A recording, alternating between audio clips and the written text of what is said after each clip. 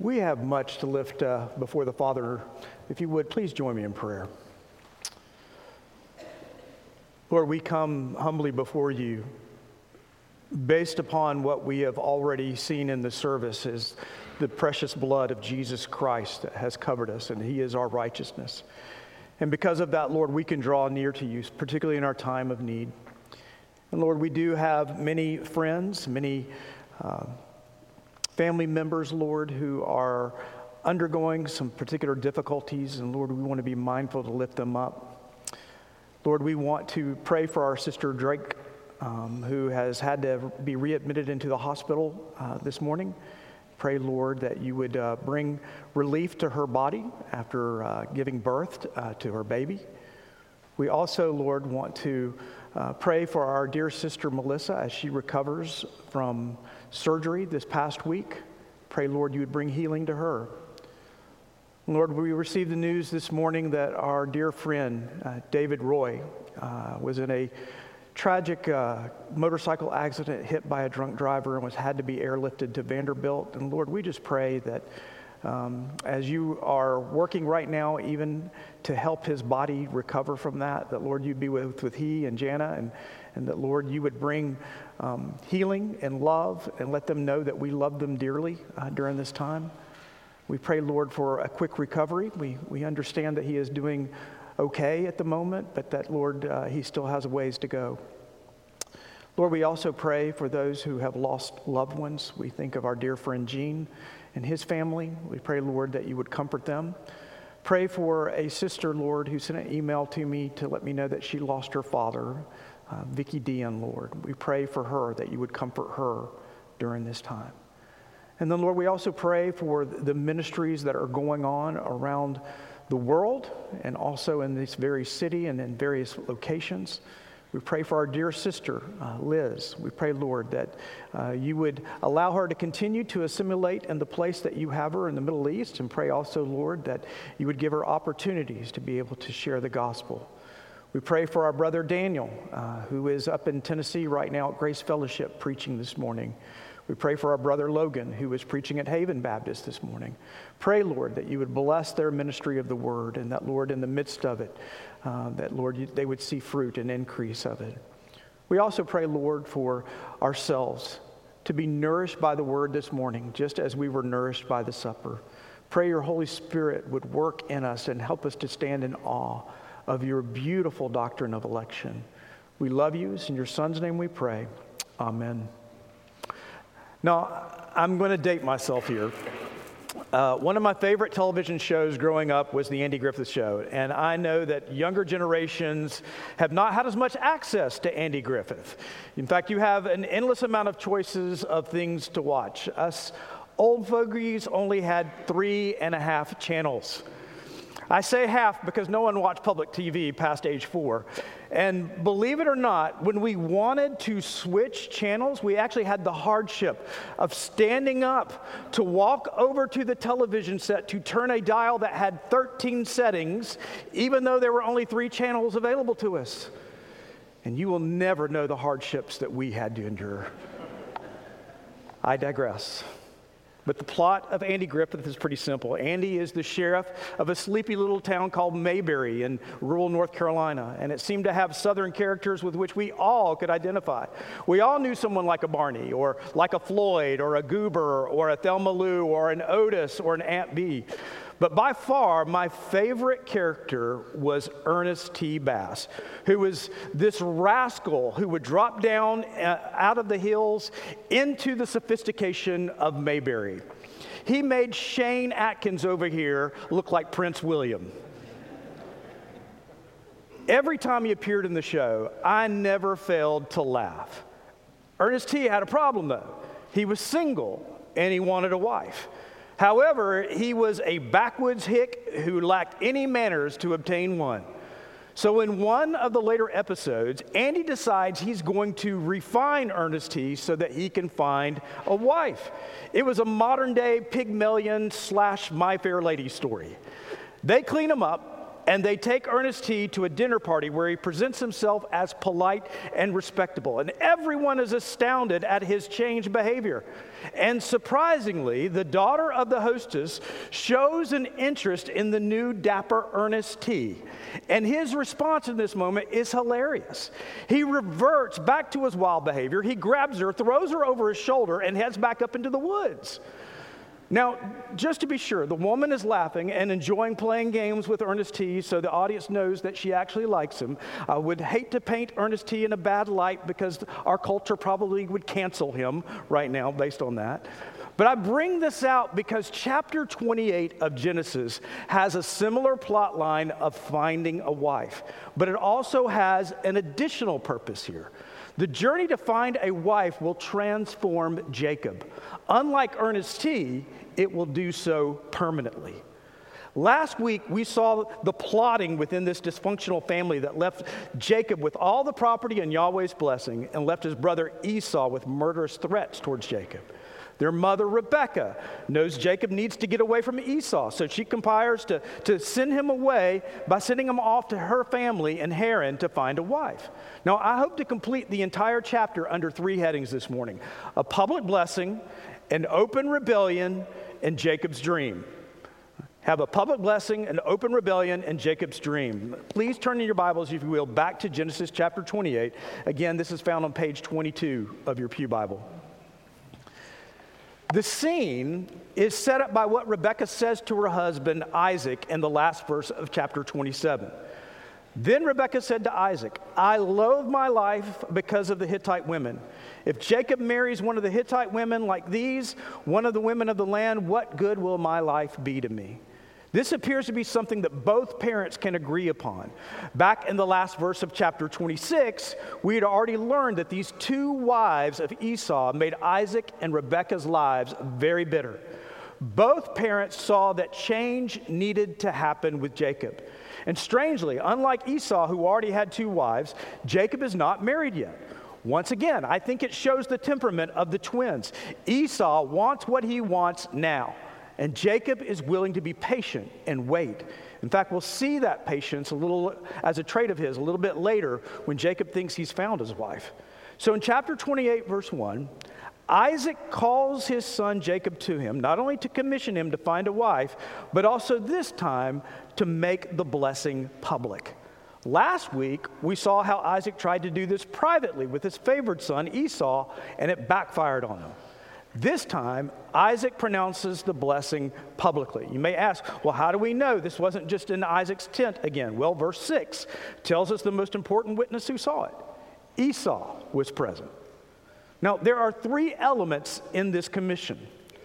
First, Isaac is not to take a Canaanite woman as his wife. He is to go to his mother's home in Paddan Aram and get a wife from his mother's family. Now, we will discover that Laban and his family are no less pagan than the Canaanites, but they are descendants from the line of Terah, descended from Noah's son Shem, and not from the cursed Ham, who is the father of Canaan. Second here, he tells Jacob he must leave immediately. That is implied with the first 2 words of verse 2, arise, go. Isaac sends him to find a wife before the blessing could be spoiled. But Rebekah also has the motivation of safety for her favored son. In chapter 27, verse 43, she told her son, arise, flee from Esau's wrath. And she would let him know when it was safe to return home.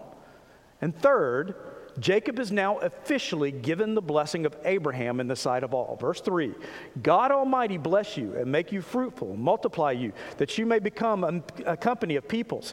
May he give the blessing of Abraham to you and to your offspring with you, that you may take possession of the land of your sojournings that God gave to Abraham.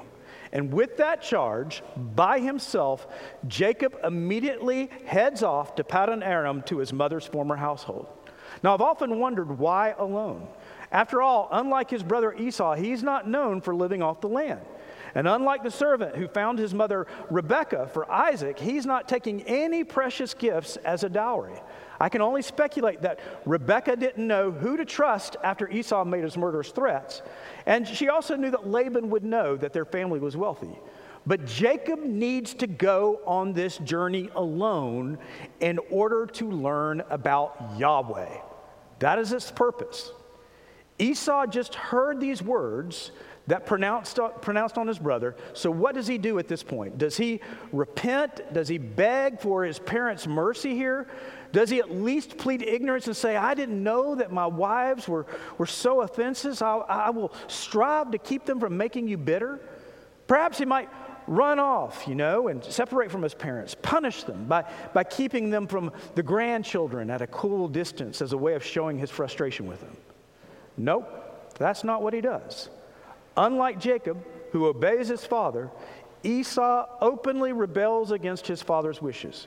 He travels to his uncle Ishmael's house, whose mother was an Egyptian, but was also married to a local Canaanite woman too. And Esau marries one of Ishmael's daughters. Now, don't miss the irony as Esau thumbs his nose at his dad. If Jacob is going to marry the daughter of Rebekah's brother, Laban, then I am going to marry the daughter of Dad's older stepbrother, Ishmael. Thus, Esau openly increases the offense to his parents. And while this is the last we'll hear of Esau until chapter 33, according to Psalm 83:6, Esau's actions will reach far into the future when the Ishmaelites and the Edomites plot together against Israel.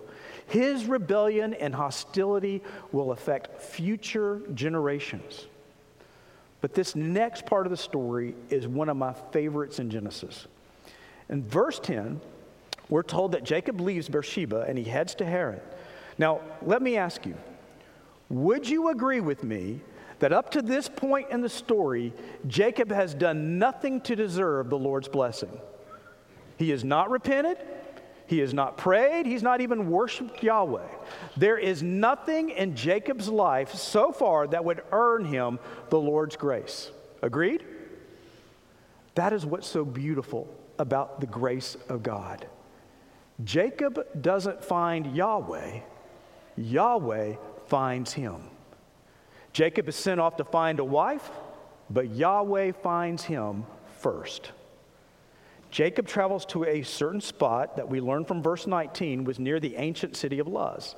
It would appear that from the book of Joshua, around chapter 8, once it was conquered by the Hebrews, from that point on the community was assimilated in what will later become known as Bethel. But Jacob takes a stone to prop up his head and he falls asleep. And he has a striking dream. What he sees is a ladder. Now, in Hebrew, a more literal translation is a stairway towards the earth. That's a quote, stairway towards the earth. This is one of those places that once an English translation first happens, it's hard to get rid of as we assimilate them into the colloquialisms. Who wants to give up the phrase Jacob's ladder? But if you look at the footnotes in your modern translations, you will see flight of steps. But it is a stairway that reaches from heaven to the earth. Even I knew better than to entitle this sermon, Stairway to Heaven. Okay? Jacob sees angels ascending and descending from it. And at the top, Jacob sees Yahweh. But before we move back into the text, don't miss the pictures that's presented to Jacob here. Unlike the staircase of Babel in Genesis 11:14 that was trying to reach the heavens from the earth, this staircase descends from heaven down to the earth. And the Lord's ministers, the angels, are going back and forth. And who is directing it all? Who is at the pinnacle giving out orders? Yahweh, creator of heaven and earth. We might say that Jacob sees God in action as he's directing his angels on the earth. And now Yahweh personally introduces himself to Jacob. He speaks, I am Yahweh, the God of Abraham your father and the God of Isaac. The land on which you lie I will give to you and your offspring. Your offspring shall be like the dust of the earth, and you shall spread abroad to the west and to the east and to the north and to the south. And in you and your offspring shall all the families of the earth be blessed. Behold, I am with you and will keep you wherever you go. Note that word keep there. And will bring you back to this land, for I will not leave you until I have done what I promised you. Now it's one thing for his father Isaac to give this blessing, but now there's no doubt who is receiving it. Yahweh is affirming that Jacob is his chosen. This is the same blessing that Abraham received, passed on to Jacob. God promises Jacob his journey to Paddan Aram will not be permanent. Jacob will be successful in that he will find a wife who will produce an offspring, and then he will return home. Jacob's first response to this revelation has to be one of the most underwhelming statements in history. Surely the Lord is in this place, and I did not know it. You think, Jacob? Jacob believes he has encountered Yahweh, and he is expressing an initial faith here. Not a perfect faith, but a starting point. You see, most pagans believe that a god possessed a particular locale. Like you have Hapi, the Egyptian god of the Nile, or you have Zeus, the god of Olympus, or Nick Saban, the god of Tuscaloosa. The power of the god was connected to the land or the place. But Jacob is going to learn something different about his God. Look at verse 15. Behold, I am with you and will keep you wherever you go.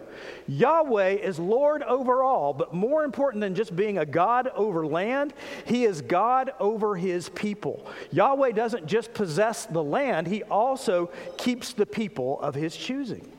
And we can see the signs of Jacob's initial faith response. His first physical response is fear. When Jacob sees Yahweh in all of his glory, he is fearful. And every sinner who comes to genuine faith should realize this. We deserve condemnation from this holy God. Our sin deserves to be punished in his presence. We don't deserve grace. He chooses to give it to us. And if you were presented some sort of mushy, jolly Santa Claus kind of God where you have no fear of what your sin deserved, I am concerned that you were presented with the wrong God. There should be an element of fear as you receive grace from this holy and just God. We should sense that we deserve his wrath even as we receive his mercy. Again, Jacob is enamored with the place. The Lord will help him to see later that he is more than just located in a single location. We next see Jacob worship. Upon waking, Jacob takes the stone under his head and he uses it to erect a pillar, a memorial stone. He consecrates the stone by pouring oil over it. Now, from this point forward, stones are going to play a part in the story. I've listed the references on your outline where they're found. But just know that the stones themselves aren't meant to be worshiped. Rather, they are memorial stones commemorating what Yahweh has done in a particular place. It will mark that he is God over all as the patriarchs move about the land. Jacob calls this place Bethel, which means house of God. And next, Jacob makes his profession of faith. And let me just say, it is a lousy one, but it is a profession nonetheless. If God will be with me and will keep me in this way that I go, and will give me bread to eat and clothing to wear, so that I come again to my father's house in peace, then Yahweh shall be my God. And this stone, which I have set up for a pillar, shall be God's house. And all that you give to me, I will give a full tenth to you. It is an arrogant statement of belief. Again, there are elements of faith here, but he needs to grow in them. It's not clear if he'd been paying full attention to his grandfather Abraham's stories. It doesn't look like Isaac instructed him very much as being his dad. Jacob basically declares if God does what he said he would do, then he will worship Yahweh as his God. Remember, it's not Jacob that makes Yahweh his God. Jacob didn't choose him. Rather, it is Yahweh who tells Jacob, I will be your God. Even in Jacob's ignorance, Yahweh is working so that it is all of grace. It comes immediately from him. Very briefly, keep your finger here and turn forward to Genesis chapter 32. I'm going to point you to verse 9 there. The context is Jacob returning home, and he is fearful of what his brother may do to him. So he prays to Yahweh. And look at how different this prayer is now after his relationship to the Lord has grown. Verse 9, and Jacob said, O God of my father Abraham, and God of my father Isaac, O Lord, who said to me, return to your country and to your kindred, that I may do you good. Look at this. I am not worthy of the least of all the deeds of steadfast love and all the faithfulness that you have shown to your servant. For with only my staff I crossed the Jordan, and now I've become two camps. Please deliver me from the hand of my brother, from the hand of Esau, for I fear him, that he may come and attack me, the mothers with the children. But you said, I will surely do you good, and make your offspring as the sand of the sea, which cannot be numbered for a multitude. By this point, Jacob is a humbled man. Jacob bases his prayer on what Yahweh promised him. His faith is in the Lord, not in his own strength and power, and not what he can humanly bring to the table. Now turn back with me again to Genesis chapter 28. Let's see what Jacob offers God in return. Verse 20, then Jacob made a vow saying, if God will be with me and will keep me in this way, and that I go, and will give me bread to eat and clothing to wear, so that I come again to my father's house in peace, then the Lord shall be my God, and this stone which I've set up for a pillar shall be God's house, and all that you give me I will give a full tenth to you. Basically, Jacob says, if you do all that stuff for me, get me a wife, provide for my needs, and get me back home, then I'll come back to Bethel and I'll worship you. And I will give you a tenth of what you give me. A full tenth. He's not going to hold back. He's going to give the full 10% of what God has given him. Oh, Jacob has a lot to learn. It's not even clear who or how he would give it unless it was just 10% of slaughtered livestock. God, give me all this, and I'll give you 10% of it back. It's like a Discover card commercial. You use your credit card with 24% interest, and we'll give you 2% back. So let me stop here, and let me give you the beautiful application of this text. You may say, why beautiful?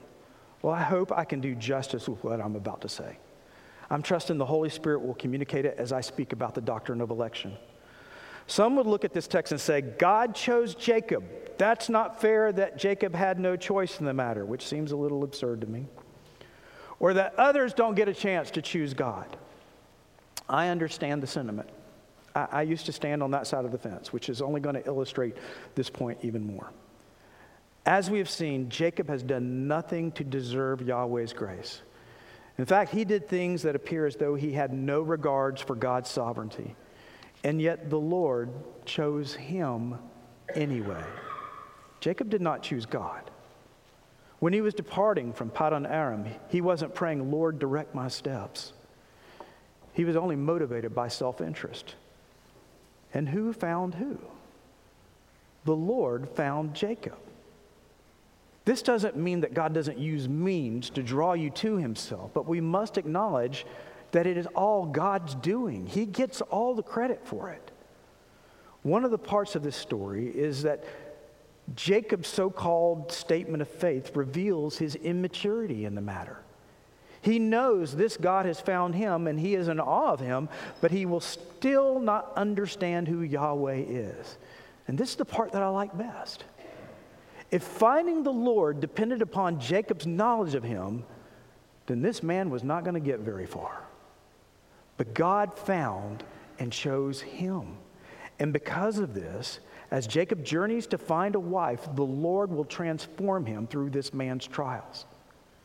There's another similar episode in Scripture, very similar to this. Turn back in your Bibles to John chapter 1.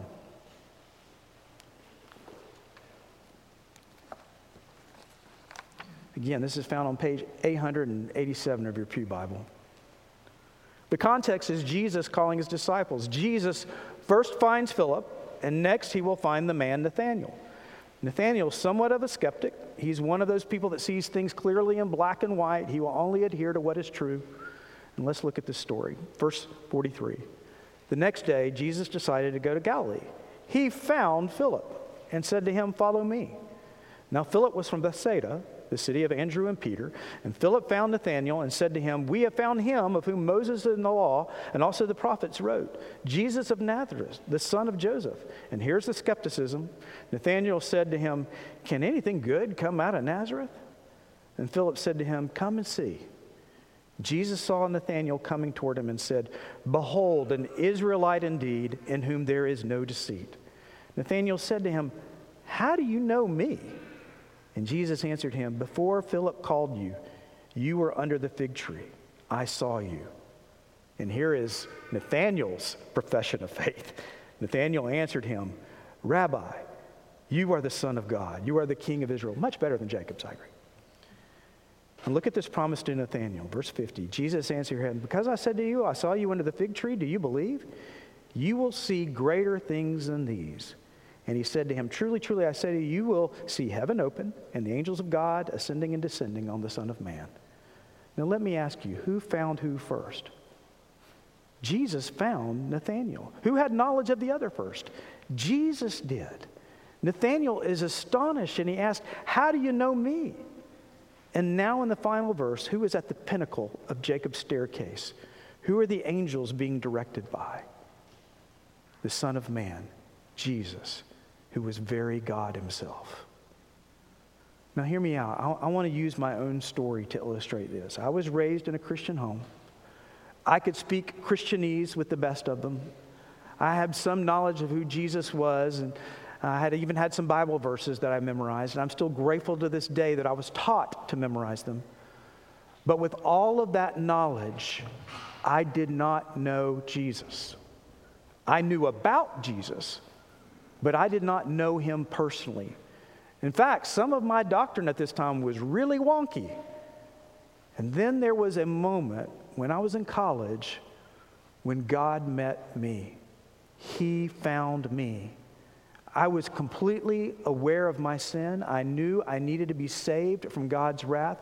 I was tired of trying to fix myself all the time. I knew I needed to be saved from God's wrath. And I prayed the most theological prayer that I knew how to pray at that moment. In tears, I cried, "Lord, help. Lord, help." He was the only resource that I could turn to. And he found me. And I began to understand the meaning of the cross and what it signified in my life. Here's the thing. Even though the Lord found me, I still had much to learn about him and his word. My simple statement of faith was, "Lord, help." And even after I was saved, I still messed up. I still held some crazy beliefs based on what I knew before. Like, even when I first entered ministry, I thought the way that you get people to saved was just to get them to recite the sinner's prayer. I'd seen everybody else do that, so I thought this was the way that you're supposed to get people saved. If I could get those people just to repeat this prayer after me, then they were saved. Man, was I wrong about that. As I saw people who said such a prayer, and they never changed. They may have had an emotional moment, but there was no transformation in their lives as that played out for them. But again, I want to speak from my own perspective. God found me, and he continued to keep me just as he promised Jacob. And he was growing me, and he was transforming me, and he still is. And all of this reveals that if it was up to me for my salvation, there was no way that I could save myself. I am too ignorant of who God is. I'm even ignorant of who I am most days. I'd keep blowing it day by day. Let me put it this way. Imagine if you were an immigrant coming into the United States, and the first person you met claimed to be the President of the United States. Now, you don't know what a president is. Your previous country only had royalty. And this president tells you, "I choose you to be a citizen." And he hands you a U.S. passport. And he says, "I'm going to teach you what it means to be a citizen of the U.S." And you think, right, I'm not hanging out with this old yahoo who can't even pronounce the word Psalms, right? And you decide you're going to walk away, but the actual president of the United States keeps tracking you down, lovingly encouraging you and reminding you that you are already a citizen. You don't have to earn it. You don't have to avoid immigration. You have been made a citizen. And over time, you begin to understand you have the full privileges of citizenship. You can vote and you can even pay taxes. Isn't that wonderful? And also, it slowly dawns on you, I am friends with the President of the United States. I'm friends with one of the most powerful men in the world. I can stroll into the White House, into the Oval Office anytime I want because I am his friend. That is what happened to Jacob. And that is what happened to me. God chose us. I did not choose him. And he is transforming me into his likeness, not by my power, but by his. And because he is the one doing the work, I can never fall from his grace, even from my mistakes, as he is teaching me about himself. So the question I usually get at this point is, Blair, how do I know if God has found me? Must I have a dream of a staircase to heaven? There's a part of me that just wants to answer, oh, you will know. But I want to be more concrete than that. If the Lord has found you, then he is drawing you into a relationship to know him. You first become aware of your sin and your rebellion of him, and then you desire mercy and relief from your sin. You're tired of trying to live perfectly, and then you come to an end of yourself and you turn to Jesus. You discover that what he did on the cross is sufficient to allow you to have access to the God of the universe and feel his pleasure towards you. And you begin to live like it. There will be moments where you might revert back to trying to earn God's grace, or moments that you fail and you sin once more, but that will only strengthen your dependence upon what Jesus did for you at the cross. You'll keep coming back to him, and you'll grow in your faith, and you'll delight to read and to hear the scriptures. You'll want to be baptized. You'll want to be with the Lord's people. You will begin shedding things that are no longer important to you because you love Jesus more. And unlike that Casanova Ernest T. Bass, you will not revert back to your sin nature. The change in you will be permanent. Let's pray.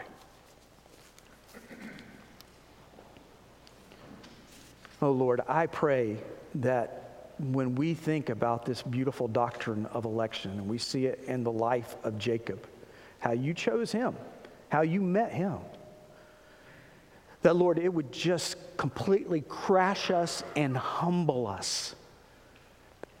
That, Lord, there's no pride or arrogance could possibly be demonstrated in our lives.